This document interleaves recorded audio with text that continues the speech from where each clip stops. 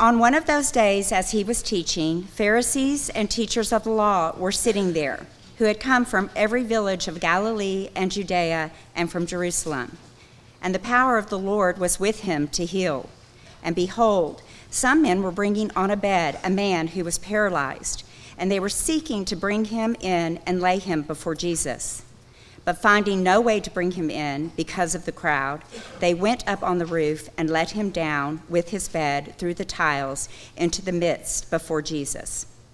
And when he saw their faith, he said, "Man, your sins are forgiven you." And the scribes and the Pharisees began to question, saying, "Who is this who speaks blasphemies? Who can forgive sins but God alone?" When Jesus perceived their thoughts, he answered them, "Why do you question in your hearts? Which is easier to say, 'Your sins are forgiven you,' or to say, 'Rise and walk'? But that you may know that the Son of Man has authority on earth to forgive sins," he said to the man who was paralyzed, "I say to you, rise, pick up your bed, and go home." And immediately he rose up before them and picked up what he had been lying on and went home, glorifying God. And amazement seized them all, and they glorified God and were filled with awe, saying, "We have seen extraordinary things today." This is the word of God.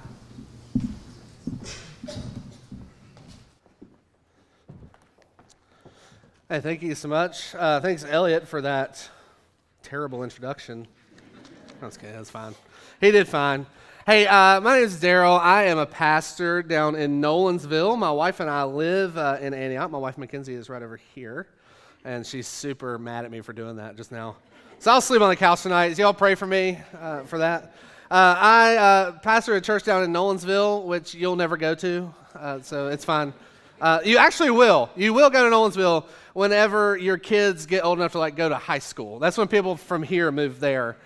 We call you guys our farm system because we are always having meetings with folks they were like, "Yeah, I went to Midtown. Now we moved down here and we come here." So thanks for running your people off and sending them our way. We will be in Luke 5 this morning as we just read, continuing the series that Matt and Elliot have walked through with you. I love Elliot. I love Matt Avery. We were seminary friends together. In preaching lab in seminary, Matt Avery, when I was preaching one time, actually took his shirt off while I was preaching. So remember that whenever you schedule a counseling appointment with him, that's the kind of person he is when nobody's looking. But we're going to be Luke chapter 5. If you'll pray with me this morning, I would greatly appreciate that.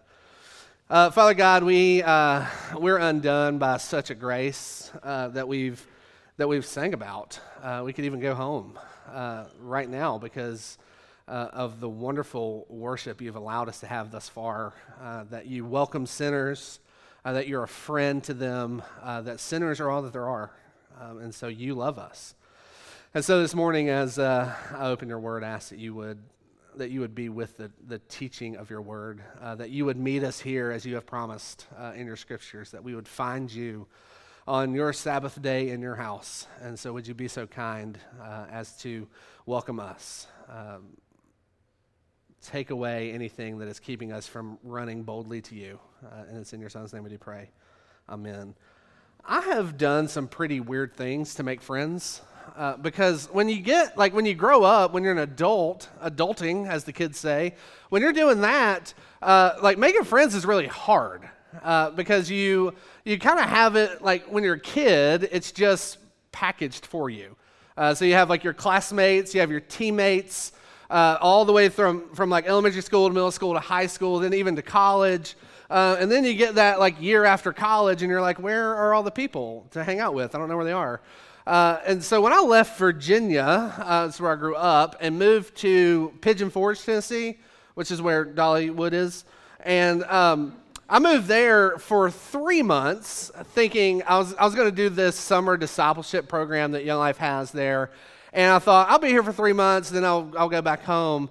And I ended up staying for 6 years. And so after the 3 months were up and all my friends left, I was thinking, what do I do? Where do I meet friends? Why am I so awkward? What do I do with my hands?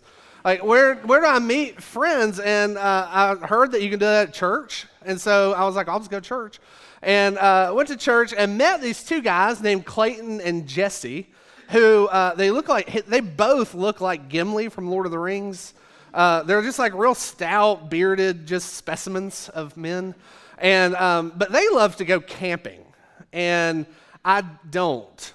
And so they were like, hey, you want to go camping with us? And I was like, you should be thrown in prison for suggesting that, because that's the worst thing you can do to someone, is to take them camping, especially if I don't even know you. Of course, I'm not going to sleep in the woods with you. But they were like, hey, we want to take you to this place in town that we think you'll really like. And I was like, sure, just come over to my house. And so they came to my house, and I hopped in their truck, and we were driving up this part of town. It's called Bluff Mountain. It's behind the Walmart in Sevierville. And so you can go up Bluff Mountain. There are all these switchbacks. It seems like it takes forever to get to the top. But when you're at the top, there's this rickety old fire tower that's standing there. And it's sort of silver, but it's mostly rusty. And at one point, it had wooden steps that went up it. And like every third one was missing. I think somebody did that on purpose. I was like, nature didn't do that. And so it was a haul to get up there. So I'm trying to, tearing hamstrings, popping ACLs, getting up to the top of this thing. And I get to the top, and y'all, something happened to me. I don't know what it was. I don't know if it was like the ghost of hippies past that have been there, or if it was like a contact buzz from the weed that has certainly been smoked up there. Like at the bottom of this thing, there was this fire pit that was full of like needles and dirty diapers. And I'm like, where are the cops? Like, where are the cops at? Who's doing this? And so we get to the top, and I don't know what's going on, but I start crying. And this doesn't happen because I don't care about nature. And I'm looking out there, what seems like a million miles. Like I could see forever. And I'm just undone. I'm like, man, look how beautiful all this is, like this national park set aside, seemingly as if God is wasting it just for me to look at. And I have these friends now, and that's like really fun. And God has just been really kind to me. And I just lost it. And what it took for me to kind of see my friends and this town that I lived in, to fall in love with it, was to see it from a different angle, kind of a different perspective. And when we look at the book of Luke and what Jesus does in all his interactions with people, this is what Matt and Elliot and the other pastors are wanting you to see. They're wanting you to take a look at Jesus from kind of a different angle, from kind of different vantage points. How is Jesus going to react to these Pharisees? How's he going to treat this woman who's just barged into this meeting? How's he going to treat Zacchaeus, the wee little man? Like, how is he going to interact with all these folks? Because Jesus rarely acts in the way that we think he will. And so when we get to Luke 5, especially this passage, Jesus is here, and he's surrounded by saints and by sinners alike. And Jesus is here really to pick a fight. Because there are all these Pharisees around. And so Jesus is here really to pick a fight with them, because Luke shows us in this passage that only Jesus can undo all that sin has done. When we look at all that sin has done in our own lives, in the lives of those around us, the lives of those we love, in the world at large, only Jesus can undo those things. And because only Jesus can undo them, that means that we can trust Jesus with all of us. That we can trust him with our whole heart and with our whole life. So Luke is going to show us a couple things here. We're going to see the faith of the friends of this man, the faith that they had to take him to Jesus, and then a fight with the Pharisees. And then we're going to ask, so what? What does all this mean? So a faith, a fight, and then a so what. So let's run to the Word of God this morning. If you have your little handouts, your little Bibles, we'll be in chapter 5, verse 17, and we'll just be referencing it kind of throughout. But Luke is setting the stage here by telling us, really, that Jesus has developed quite the reputation. He has been teaching for a while. He's done some miracles. He's done some healings. He's said some things that have been interesting. And so there's starting to be a crowd that gets around him. Anywhere he goes, people are following him. He has his own disciples, right? He's got his 12 and then his 700 or whatever that are following him around, wondering what he's going to do next. And so he's at someone's house. We don't know whose house, and I'm not even sure that it matters. He's probably mad because his roof gets torn off. But we know that the house is packed out. You can't move. not unlike this room. Like, there's nowhere really to go. The aisles are tiny. You can't get in or out. And there are Pharisees who have shown up from Galilee and Judea and Jerusalem. So they've circled the wagons, and they've had their little convention here where Jesus is going to be speaking. And so Luke is telling us about the Pharisees. You may know about them. Essentially, they're just the gatekeepers of the truth. They knew Scripture in and out. These dudes nerded out on this stuff. They listened to podcasts willingly on this kind of stuff. They knew the Bible in and out. They knew Scripture back and forth. They knew God's law better than anyone. And they actually lived it. They even made up extra rules to make sure they didn't break it. The Pharisees lived what they taught and what they believed. It's just that they believed the wrong thing. Pharisees make great neighbors because they will make sure their branches don't get on your side of the yard. They'll bring their trash cans in on time. You're going to want your kids to be Pharisees because Pharisees listen and your kids don't. There's something about Pharisees, there's something about the attraction of legalism that shouldn't be that surprising to us. So Jesus is in a room full of these guys, and while he's teaching, debris starts falling from the ceiling. The Pharisees just didn't believe a lick in what Jesus is saying. But as this debris is falling from the sky, the house is so full that there were folks who were tearing off the roof tiles. Now, Luke was a doctor. He wasn't a carpenter. So they weren't tearing off tiles don't think tiles like you would see in Phoenix or Scottsdale or like in your kitchen on your backsplash. Think it's just like a bunch of mud and hay, and these dudes are just tearing it off. And so it's all falling through, and the sunlight breaks through, and there's a paralyzed man being lowered on a mat while Jesus is talking, and he's unfazed. If that happened right now, my truck is right here, y'all. I'm in it, and I'm gone back to Nolensville where it's safe. If that happened right now, it would be so weird. But Jesus is kind of unfazed, and his friends are lowering him on this mat.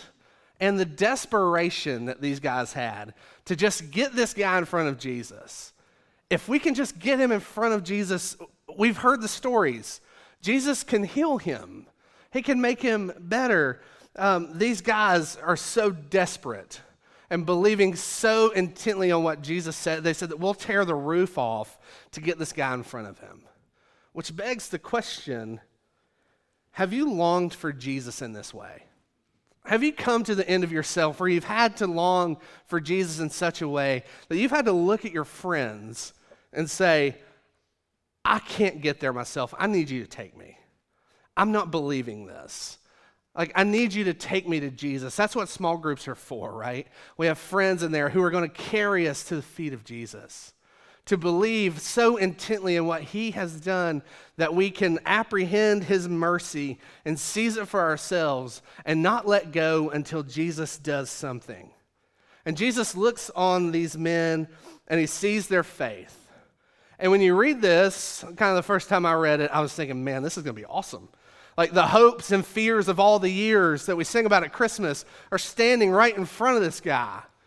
Jesus is the one whom Isaiah speaks of, that the blind will see, and the deaf will hear, and the dead will live again, and the lame will leap, and the dumb will speak. This is him. He's right in front of him. This man's going to get his legs fixed, and he's standing there, and he's right in front of Jesus, and Jesus says, your sins are forgiven. And I remember reading it and thinking, seriously? That's it? I guess that's fine, but his legs don't work, Jesus. This was your chance. You really messed it up. This was your chance to really fix his legs. His mat smells like urine. Jesus, fix this guy. Fix him. And Jesus looks at him and says, your sins are forgiven. This is like opening socks at Christmas. Sure, you need them, but is this really is this the venue that we should be doing that? But Jesus doesn't act the way we act, right? Jesus rarely acts the way in which we think he should. He rarely acts how we think he will. And what he does here is he obviously knows this man's legs are broken. He knows he's going to heal him. but he's coming after people's hearts. He's going after the heart of the man. He's going after the heart of his friends. He's going after the heart of the Pharisees, of all the people watching. Jesus is doing gospel surgery here. He's not ignoring this man's legs. He's going after their heart because he's here, remember, to pick a fight. He's here because there are Pharisees who are grumbling now. Jesus just said, your sins are forgiven, and the Pharisees cannot handle that. What's going to bring us to our second point, the fight with the Pharisees. Jesus he's just done the unthinkable here. This is a huge no-no because as the Pharisees are sitting there and they're grumbling about Jesus making this claim that he can forgive this man's sins, they get mad. Who are you, Jesus, you hillbilly? You're coming in here and just forgiving sins all willy-nilly? Like, you can't do that. Only God can do that. You're like the bastard son of a carpenter, and you can't even build your own house. Like, you're homeless and you're a carpenter. You have wood all the time, and you can't even build your own house. Who are you to come in and say that this man's sins are forgiven? And Jesus, Scripture tells us, interprets their thoughts. He knows what they're thinking, and he frustrates them. And that's what drives us nuts about Jesus, is because he will frustrate our plans to no end. And he looks at these men as they're thinking these things, and he says, what's easier? What's easier, forgiving his sins or telling him to walk? And the Pharisees thought they had him, because you can't actually prove that he can forgive this guy's sins. Right? That's just subjective. It's like when I told my friends in 5th grade that I had a girlfriend in Canada. Like, you can't prove me wrong. The internet doesn't exist. You can't do it. Do something. Are you going to go there? No. See, Jesus, like, whenever he says that, the Pharisees are like, you can't prove it. And so Jesus looks at him and says, but to prove that I can do this, rise up and walk. Get up, get your mat, and get out of here. And that's how he proves it. That he has the authority to forgive sins, because he can also just tell this guy to get up. Telling this guy to get up was nothing for Jesus, right? He spoke the world into being. He can do that with just speaking. And what Jesus is showing them, what Jesus wants us to see, is that this man's legs weren't his biggest problem. He was paralyzed, sure, but he was a sinner. And that's what really needs healing. It's what we run from, right? We know, hey, Jesus, I'm a type 6. Like, I don't like being in situations where I'm unsafe. Like, that's not your biggest problem, right? The biggest problem is that you're a sinner. I work with high schoolers, and I'm like, hey, what can I pray? How can I pray for you? They're like, oh, I have a big Spanish test. I'm like, you wish your Spanish test was your biggest problem. Like, your parents hate you. What are you talking about? See, we get to this place with Jesus where we want him to fix everything but what is really wrong. And Jesus doesn't do that. He's like going to the dentist. They don't just like wiggle the tooth that's loose, right? They start yanking on everything else. Jesus gets in our business.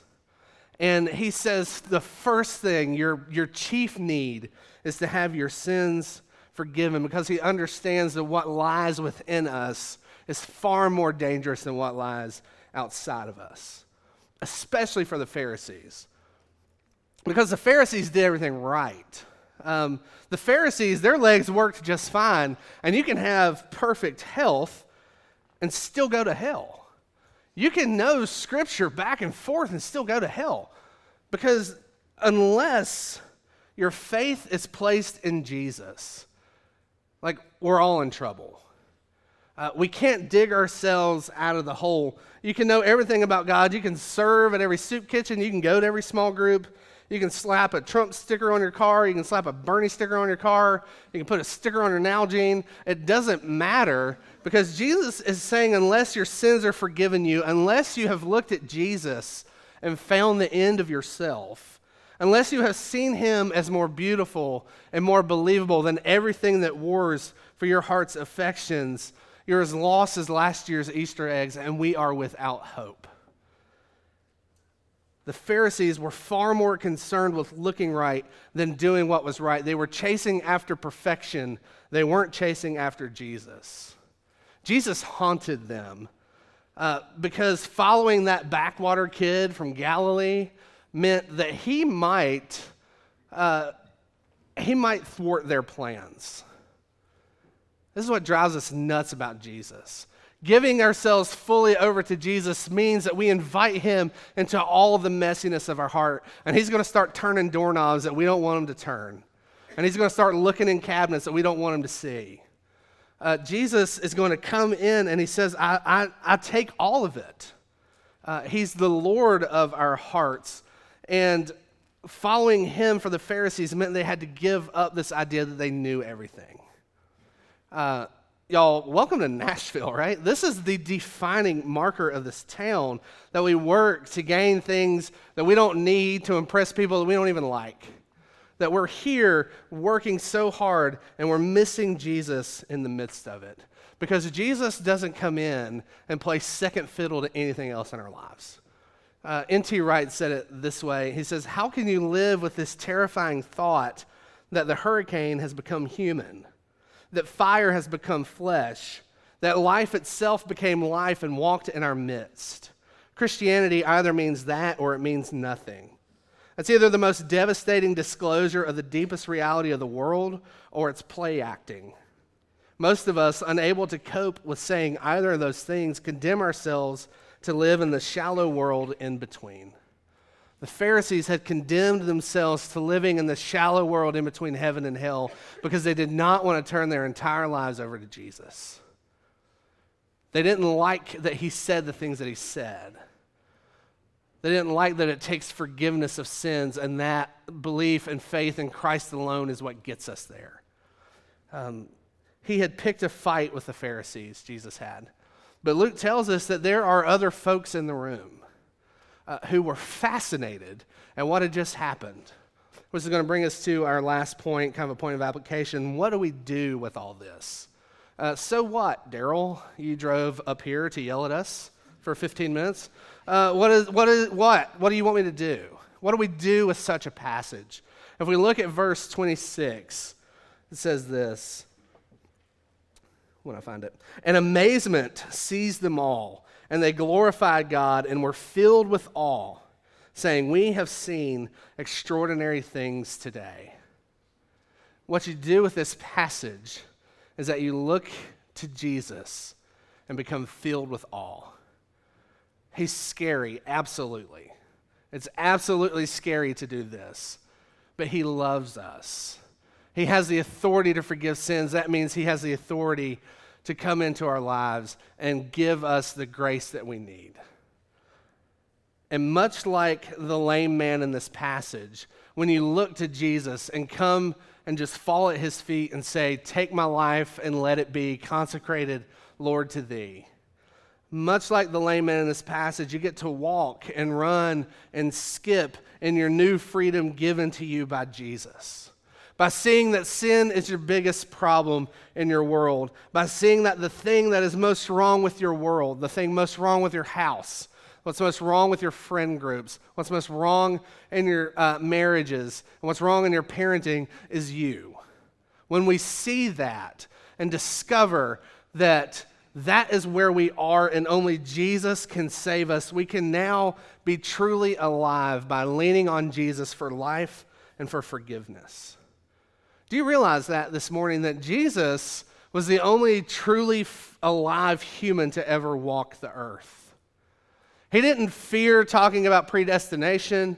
He didn't fear talking about election. He didn't fear talking about politics. He didn't fear talking about how the poor should be treated. His freedom was so shocking if you read the Gospels. He was so free from the slavery of people's opinions that he hung out with hookers and drunks and didn't care what people thought.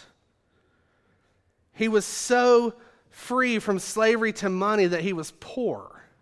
He was so free from the slavery of success that we don't even know what the first 30 years of his life was like. He was just a carpenter.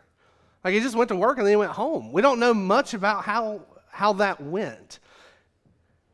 He's just so alive and so free that when he's falsely accused by Pontius Pilate in the crowd, he just stands there. He just stands there and he takes it. And without an ounce of begrudging tone, he walks to a cross and he hangs there and he dies. He just hangs there and he dies. He could simply speak and tell this man to walk again. He could speak and bring legions of angels to come down and wipe everybody out. But forgiving sins cost him his life. He went willingly like a lamb led to the slaughter that you might know that same freedom. That you might know the freedom that is purchased for you in Jesus, forsaken by his Father, so that you'll never have to know what that feels like. Forsaken by the God of the universe, so that we never have to know what that feels like. Only Jesus can undo all that sin has done. Instead, we're invited to know the unmitigated, undistilled, 200 proof pleasure of God this morning that's available to us. Because there's not an ounce of wrath left in God's cup. For those who are connected to Christ, for those who have placed their hope in him, for those who have received and rested in him alone for salvation as he's offered up in the Gospels, for those who have said, "Take my life, Jesus," for those who stand amazed in the presence of Jesus the Nazarene and wonder how he could love me, a sinner condemned unclean, for those who find themselves connected to Jesus, there's not an ounce of wrath left in his cup for you this morning. It's not there. It's never going to hit your head because it fell on Jesus at the cross. And what this means is that we can get over ourselves because we're not that interesting and we're not that important. And we're not so bad that we're beyond the reach of God's grace. And we're not so good that we're beyond the need for God's grace. We can get off the treadmill or never get on it in the first place because they're dumb. We can get off the treadmill. We can stop. We can stop with the rat race. We can stop chasing the carrot, which is a weird phrase anyway. Who chases carrots? Rabbits do, but they deserve to die. Jesus comes in Revelation 3:20 and he says, "Behold, I stand at the door and knock. And if anyone hears my voice and opens the door, I will come in and eat with him and he with me. Behold, I stand at the door and knock." Will faith turn the doorknob? Will the Holy Spirit sneak in through the basement and come in and twist that doorknob and you open it and find Jesus there who says, "Come in and eat with me. Let's have a meal together. Let's take that place of your deepest shame and set up a picnic and we'll talk about it. And we'll open a bottle of bourbon." I say wine in Nolensville because they love it there. We're in the cool part of town. So I'll say bourbon here. We'll open that and we'll talk about it. Jesus comes in to the moments of our shame and says, "I will not leave you alone here, but we're going to walk through it. It's going to be hard, but we're going to do it. Come, you weary, heavy laden, bruised and broken by the fall. If you tarry till you're better, you will never come at all," we just sang. Jesus is standing ready to save us. He's there for you this morning, ready to save you. What will you do with such a love? Let's pray together. Our great and gracious Heavenly Father, we're seriously undone by this. We're undone by this passage, that Jesus behaved in the way that he behaved, that he forgave a man's sins. It's so easy to overlook, to become complacent with this idea that you are the one who authored this plan of salvation for your Son to come and accomplish for us. And so, Father God, restore to us the joy of our salvation, as your psalmist wrote. Bring us to you. May we see your Son who intercedes on our behalf, who even now in heaven is sitting at your right hand and saying, "Lee is mine, Randy is mine, Elliot's mine, Joel is mine." That he is interceding on our behalf and saying for us, salvation is available to you, but only through my Son. And may we see him as the one who is truly the lover of our souls. And as we continue in worship, would you be so kind, Father God, to send your Spirit to move us closer to you. And it's in your Son's name we do pray. Amen.